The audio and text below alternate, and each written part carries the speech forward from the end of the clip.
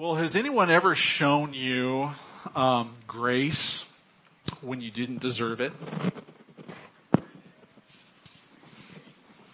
I remember I was probably 7 years old, and we were in Oklahoma, and I was going to be riding in the truck with my grandparents, my mama and papa. And in setting up this story, you need to understand my grandfather in particular. Papa took care of everything he ever owned, and he took meticulous care. I mean, he had this, 1976 Ford truck that was immaculate. In fact, my second cousin bought this truck from him when he sold it, and it was a showroom quality truck, and he built a building just to put this truck into. I mean, it was that beautiful, and said, you could eat off the engine. Everything was spotless.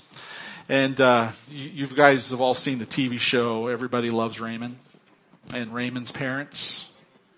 The couch that Raymond had his parents had in their living room, covered with plastic, that was my grandparents. We couldn't eat in the living room. And we sat on plastic covers in their living room. Well, I was 7 years old, and I was in Oklahoma with them. And we were getting ready to take a trip somewhere. I don't know where we were going, but I ran back into the house and got a can of Pepsi, 12-ounce can of Pepsi, and ran back out to the truck and opened that can of Pepsi in my grandfather's truck. And guess what happened? Yeah, I dropped the Pepsi can, and that Pepsi went everywhere. And I immediately broke down in tears because I knew what was about to happen. And yes, I started getting read the right act from my grandfather. But my grandmother was in the truck too. And she said to my papa, "Richard, you leave him alone. He didn't do it on purpose." And the grace of my grandmother saved me from a horrendous a trip to wherever our destination was. But I was shown great grace by my grandmother. And my grandfather didn't say another word the whole way. But that was a very profound experience. Now, I have another example of grace up here this morning. Getting ready to leave for 6th grade camp. We're going to Forest Home. And my wife has shown grace to those who are going to be sleeping in my cabin. I have these earplugs here. And I said, "Why are you giving me earplugs? I don't need earplugs." And she says, "They're not for you." But everybody else who's going to be in my cabin, she is a woman who loves to show grace to those who are going to need it. So this morning we are looking at another woman that needed grace. And it's a very familiar story in John chapter 8. John chapter 8 verses 1 through 11. I wasn't going to mention this, but I might as well go ahead and say this. You'll notice that this passage of scripture is in double brackets. And the reason why it's in double brackets is because this particular story is not found in the earliest manuscripts of the Gospel of Mark. This particular story showed up around the 5th century, and so scholars are wondering if this is an account that actually took place. But I just want to encourage us this morning with this passage of scripture that It most likely did. We don't know for certain, but there are certain accounts within this passage that has occurred elsewhere with the scribes and the Pharisees trying to trap Jesus in certain situations. And the grace that he shows this adulterous woman is very much about Jesus. And I think that there is a profound picture here that our early church fathers wanted us to see in this passage of Scripture. And so they kept it, or it's here since the 5th century. And so I think it's worth talking about this morning. And so I want us to read verses 1 through 11 and see what God has for us this morning. I want to start with verse 2. Early in the morning, Jesus came again to the temple. All the people came to him, and he sat down and taught them. The scribes and Pharisees brought a woman who had been caught in adultery. And placing her in the midst, they said to him, "Teacher, this woman has been caught in the act of adultery. Now in the law, Moses commanded us to stone such women. So what do you say?" This they said to test him, that they might have some charge to bring against him. Jesus bent down and wrote with his finger on the ground. And as they continued to ask him, he stood up and said to them, "Let him who is without sin among you be the first to throw a stone at her." And once more he bent down and wrote on the ground. But when they heard it, they went away one by one, beginning with the older ones. And Jesus was left alone with the woman standing before him. And Jesus stood up and said to her, "Woman, where are they? Has no one condemned you?" And she said, "No one, Lord." And Jesus said, "Neither do I condemn you. Go from now on and sin no more."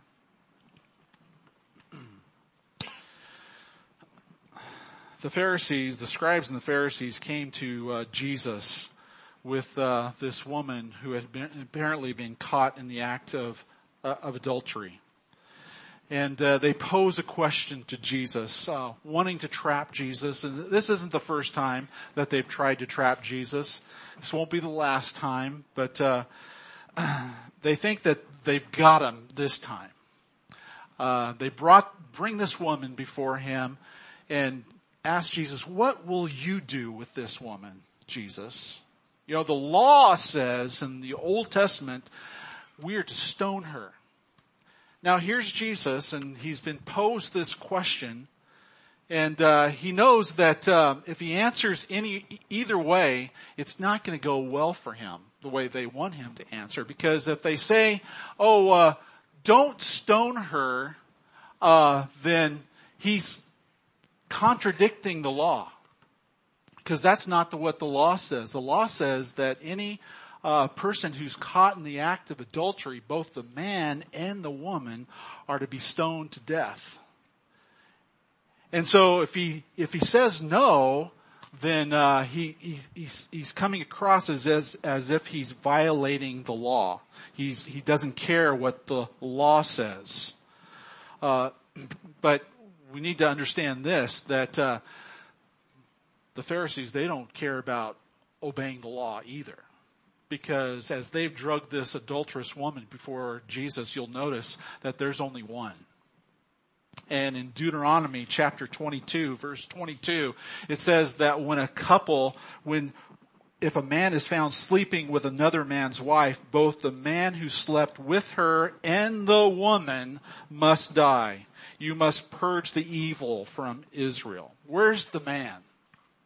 You know, this story is very suspicious. This scenario is very suspicious because The Pharisees who want to obey the law or are meticulous about the law, they themselves are being hypocrites with this law because they've only brought the woman. They've left the man off the hook. But if he says to stone her, if he says not to stone her, then he is violating Old Testament law in their eyes. But if he says to stone her,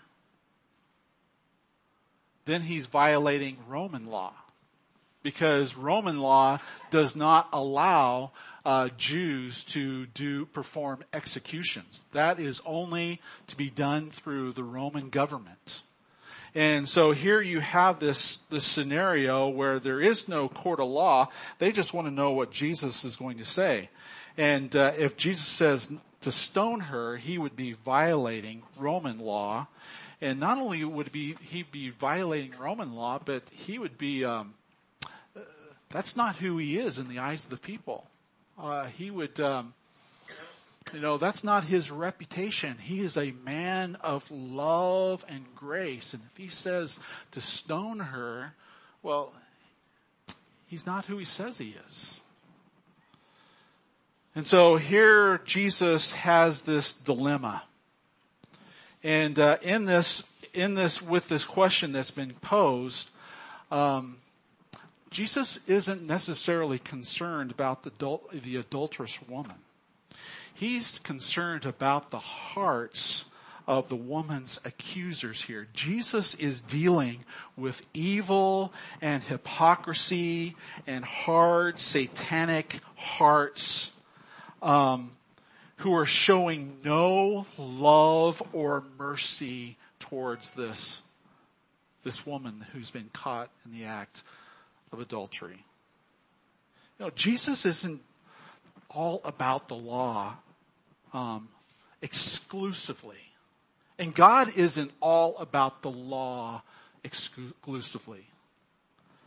The Bible says in Matthew chapter 9, verse 13, Jesus says, I desire mercy and not sacrifice. The Pharisees were watching Jesus and his disciples, and they were picking grains of wheat on the Sabbath. They were violating the laws of the Sabbath. And Jesus said, it's not just about sacrifice. It's not just about obeying law. There's something bigger here that you're missing the picture of. I'm about mercy, not sacrifice. And the religious people were totally forgetting that or ignoring that. Jesus healed a man with a withered hand on the Sabbath. And the religious people got indignant that Jesus did something good to somebody else on the Sabbath. You're not supposed to do that on the Sabbath, Jesus. And Jesus says, you can circumcise on the Sabbath, but you can't heal somebody on the Sabbath. God's bigger than that. God desires mercy among his people. And the religious people were just all about obeying the law and looking spiritual in the eyes of others and ignoring people's needs. And so they've posed this question to Jesus. And in verse 7, instead of answering the question, Jesus stoops and begins to write on the ground. And as he's writing on the ground, the Bible says they continue to badger him. What do you say, Jesus? What are you going to do with this adulterous woman? And then he stands up again. And he says, he who is without sin, let him cast the first stone. And then he goes back and he stoops on the ground and writes on the ground again. Verse 8. What's he writing on the ground? We don't know. We can only speculate. But understand this. Jesus knows all things. He knows what's in the hearts of of this woman's accusers. He knows the evil. He knows the hypocrisy. And maybe he was writing the names of the woman's accusers on the ground. John, fornication. Joe, adultery or lust in your heart. And he began to just write what was in this woman's accusers' hearts. And the Bible says that one by one, they began to leave. Now, before we get into actually what's happening here, I want to say this, that this isn't a proof text for those who don't know the Lord to call out Christians who point out sin. This isn't a proof text for us for that. People who don't know Jesus says, well, Jesus is all about love and Jesus would never judge. Jesus doesn't want to judge anyone, and that we are to never judge people. But that's not the message of this text. Jesus is concerned about sin. Not committing sin is important to Jesus. And we see that from this text because in verse 11 he tells the woman, now go and sin no more. And so obeying the law, not committing adultery, is a good thing. But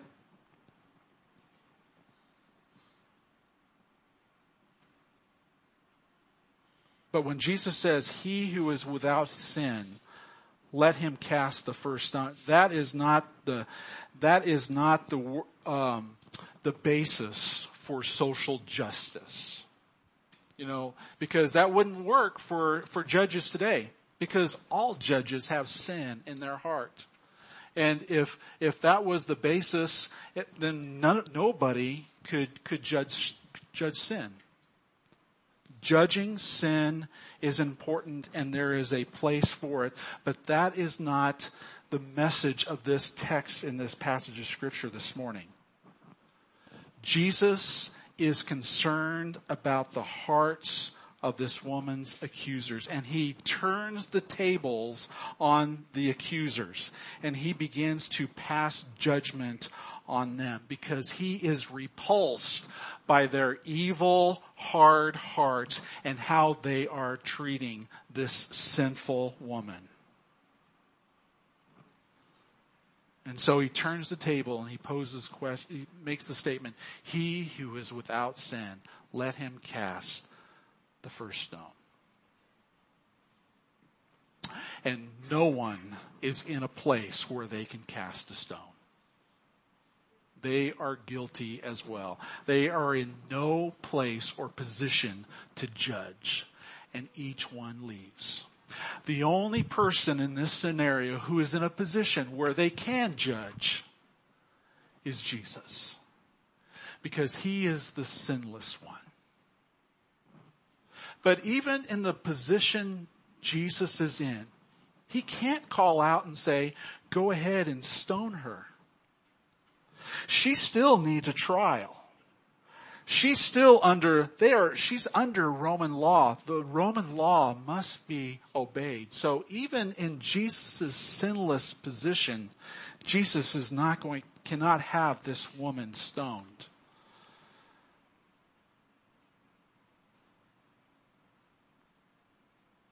So what's the point of this text? The point of this text is this. Jesus doesn't want this woman to sin. That's what Old Testament says. That's the desire of the Lord's heart. Adultery is wrong. And so he encourages this woman to go and sin no more. But don't go and sin no more because that's just the right thing to do. But go and sin no more because of the grace that you've encountered in this relationship with me.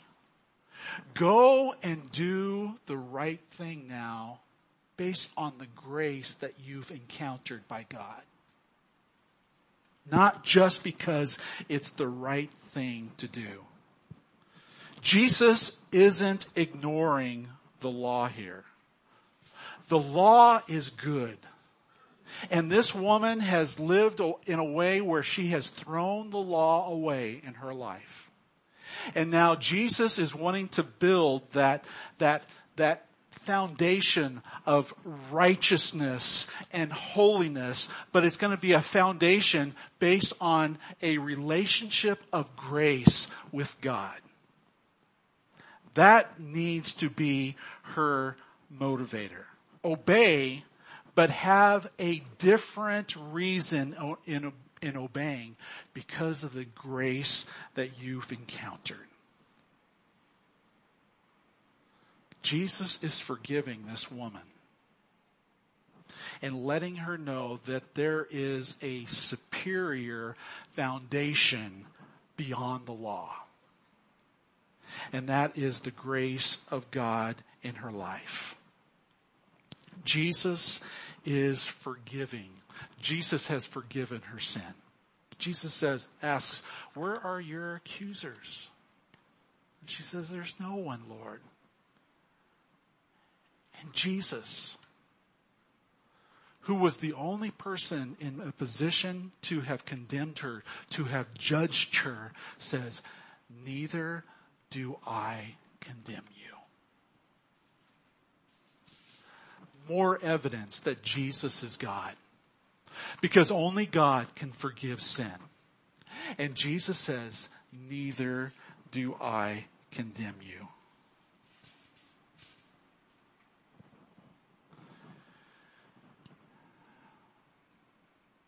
Before you can truly stop sinning, you must have an encounter of God's grace. If you try to obey the law and do the right thing and live the moral life without ever encountering the grace of God, you know what you end up being? A Pharisee. Just like this woman's accusers. They had never encountered the grace of God, and they had hard hearts. They were meticulous about the law, and they expected everybody else to obey the law, and they were treating her harshly.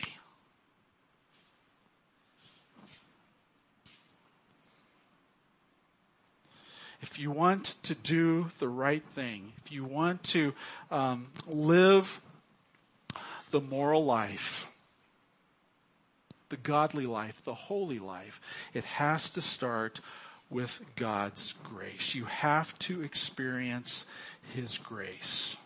You have to let Him in. That is the only way to salvation. You know what? God is not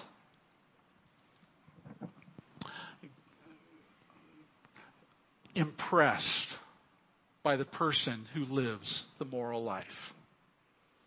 Suppose you were to die and you were to go to heaven and God were to ask you, why should I let you into heaven? And you were to say, well, Lord, I never committed adultery. You know, I always went to church. I tithed. God would not be impressed by those things, and God would not allow you into heaven, because that is not the way of salvation. The way of salvation is by faith through grace alone and what God has done in your life. And we, church, must build our life, our good works, on not what we can accomplish, but on the grace of God and who God is in our life. We are to live holy lives because of the grace encounter that we've had with Him. And so my question to you this morning is, have you had that grace encounter? We're not saved by our good works. We're saved by the grace of God through faith. And that's what we must build our life upon. God says, be holy, for I am holy. But you can't pursue holiness until you've heard the words, neither do I condemn you. That you've encountered the grace of God. Imagine this woman. She has encountered the grace of God. Here are these religious people who have trapped her and now are dragging her before Jesus. I mean, her world is falling apart. She's dragged into the temple where Jesus is, and she's hearing the word stoning. She lives in Jerusalem. She knows what the law says. And being caught in the act of adultery, the consequences for that is stoning. And so she's thinking in her heart that this is the end. And so all of this is going through her mind. She's totally embarrassed. This is taking place in public. Not just with these religious people, but everybody whom Jesus is teaching. And so her world has fallen apart.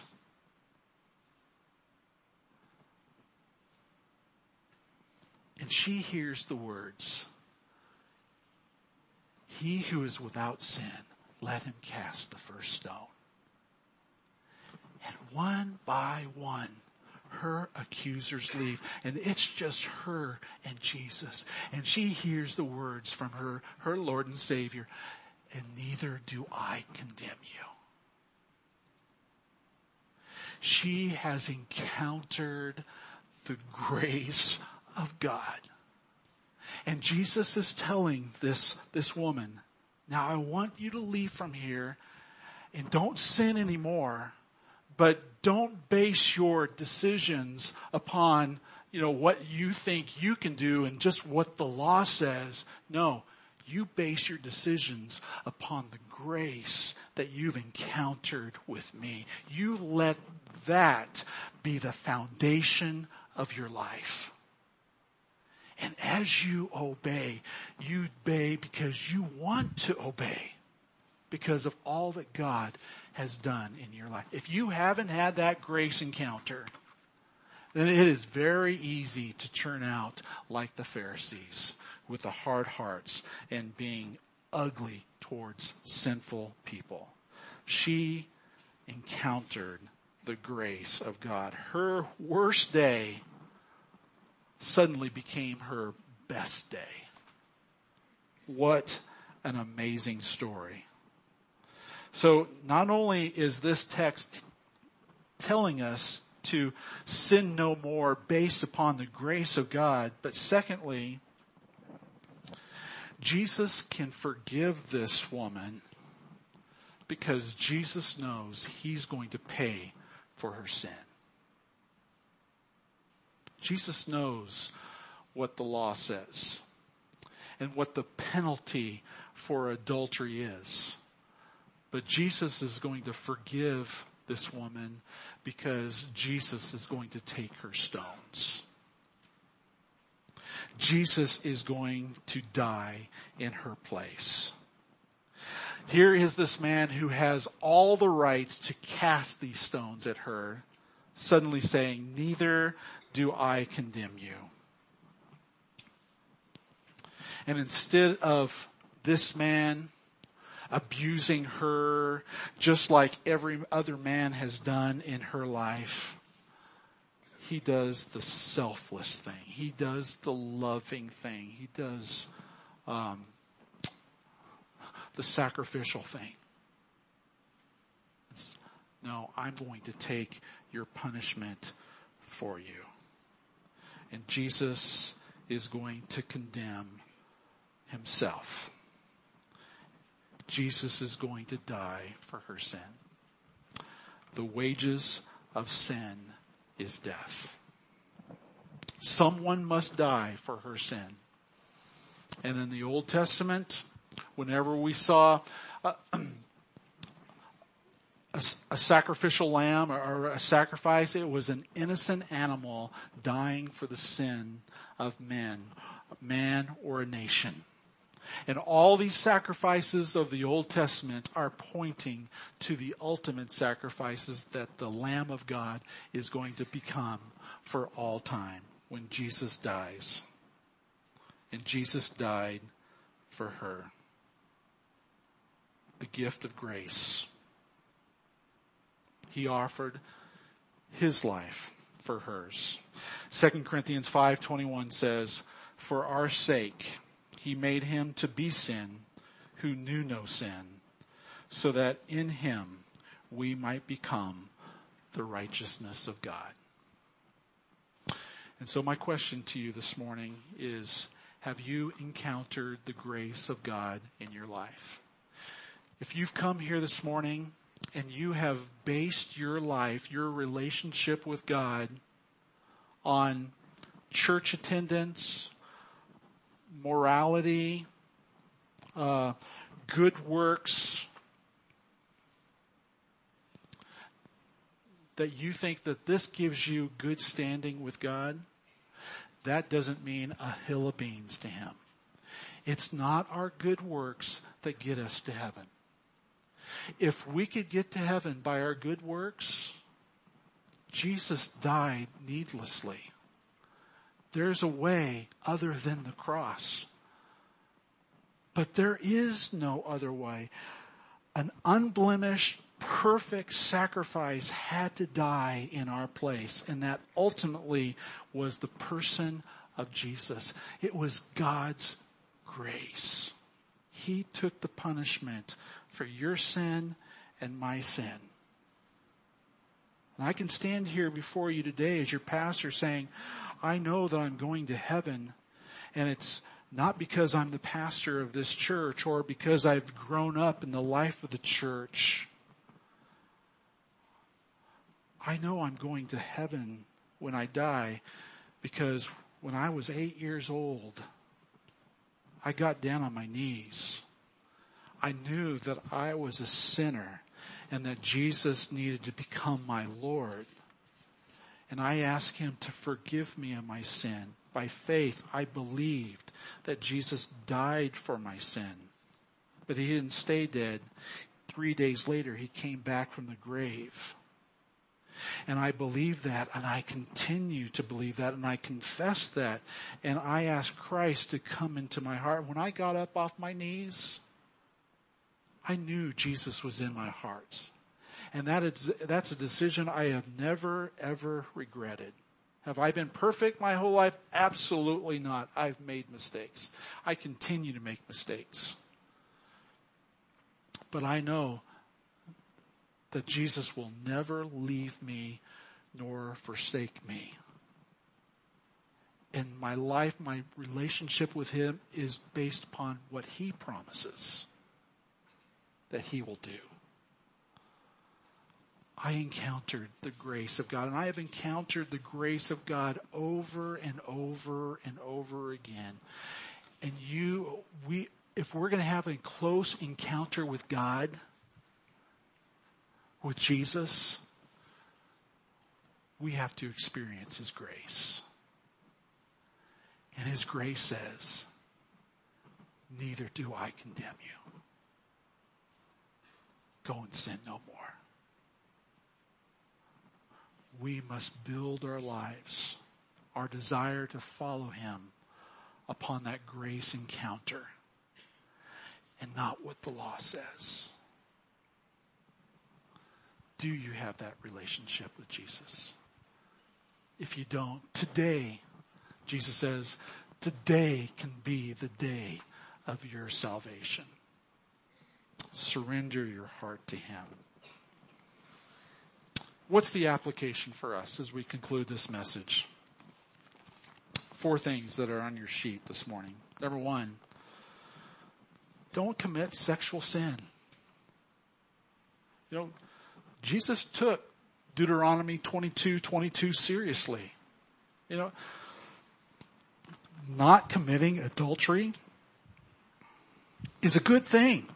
It's there for a reason, because God doesn't want us to destroy our life.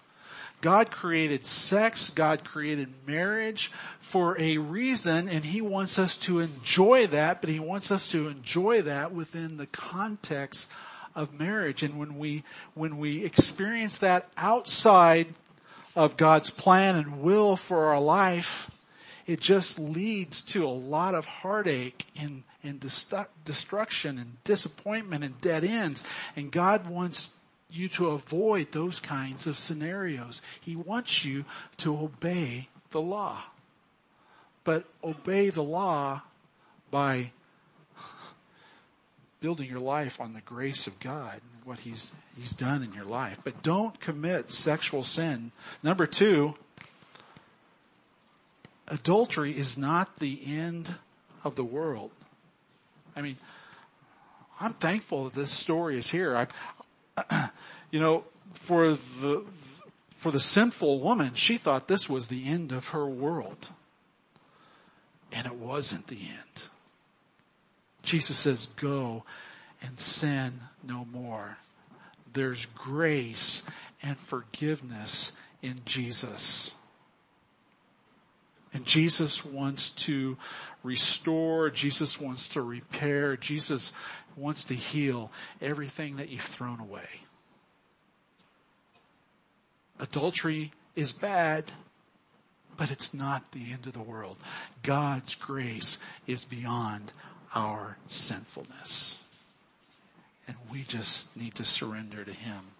Number 3, all things can work together for good.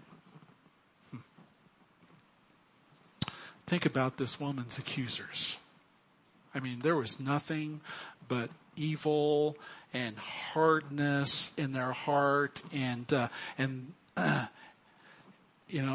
Satan was wanting to use that to just destroy her life and to trap Jesus. But you know what? God was fully in control of that situation. And what was a horrendous situation for her because of her accusers, God turned it around and did something absolutely beautiful and profound in her life. And not just for her, but all of us here in this room. When we read that story, God is using what men meant for evil, God turned it around for good. Not just for her, but for us as well. And that promise is available to God's children. And then number 4, don't forget the grace of God in your own life. If we're not passionately pursuing Jesus, we're going to be just like the guys wanting to cast stones in this passage of Scripture. The less we are aware of our own sinfulness, the more judgmental we can become of others. Are there people in your life that you've been categorizing these days? That you've been wanting to cast stones at? Maybe you've forgotten about the grace of God in your own life. Church, we always need to be mindful of our own sinfulness. The Christian life is a life of repentance, of humility. And if it weren't for the grace of God, as we see others who are living outside the will of God, we can look at them and say, if it weren't for the grace of God, there would go I. we need to be mindful of our own sinfulness and how much God has bestowed grace upon us. So how does God want to use this story in your life?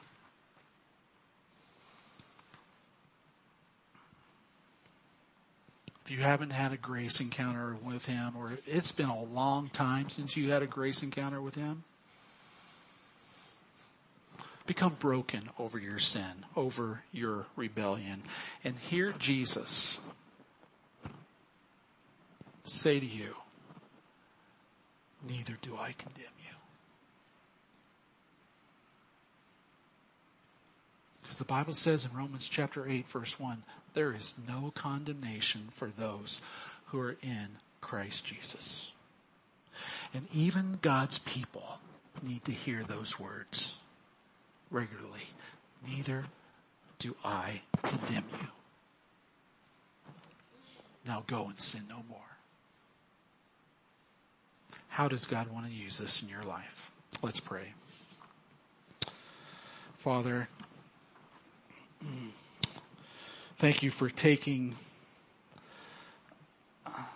this woman's life, whose life had been turned upside down that morning. And God turned right back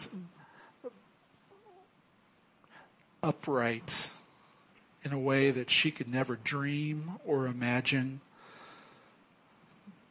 Hearing those words come from you, neither do I condemn you. Father, there's some people here in this room right now that God need to hear those words. And they've been living in such a way that they've just kind of thrown away what God, your word has said. But God, you love them. You love them unconditionally. And you want to restore, you want to heal what's been broken. And so, Father, I pray that you would use this time of invitation to draw people into a grace encounter with you. God, may we all hear the words today or this week, sometime, neither do I condemn you. And may we take that grace, God, may that be our motivator to live our lives enthusiastically for you because of all that you've done in our life. Jesus, thank you.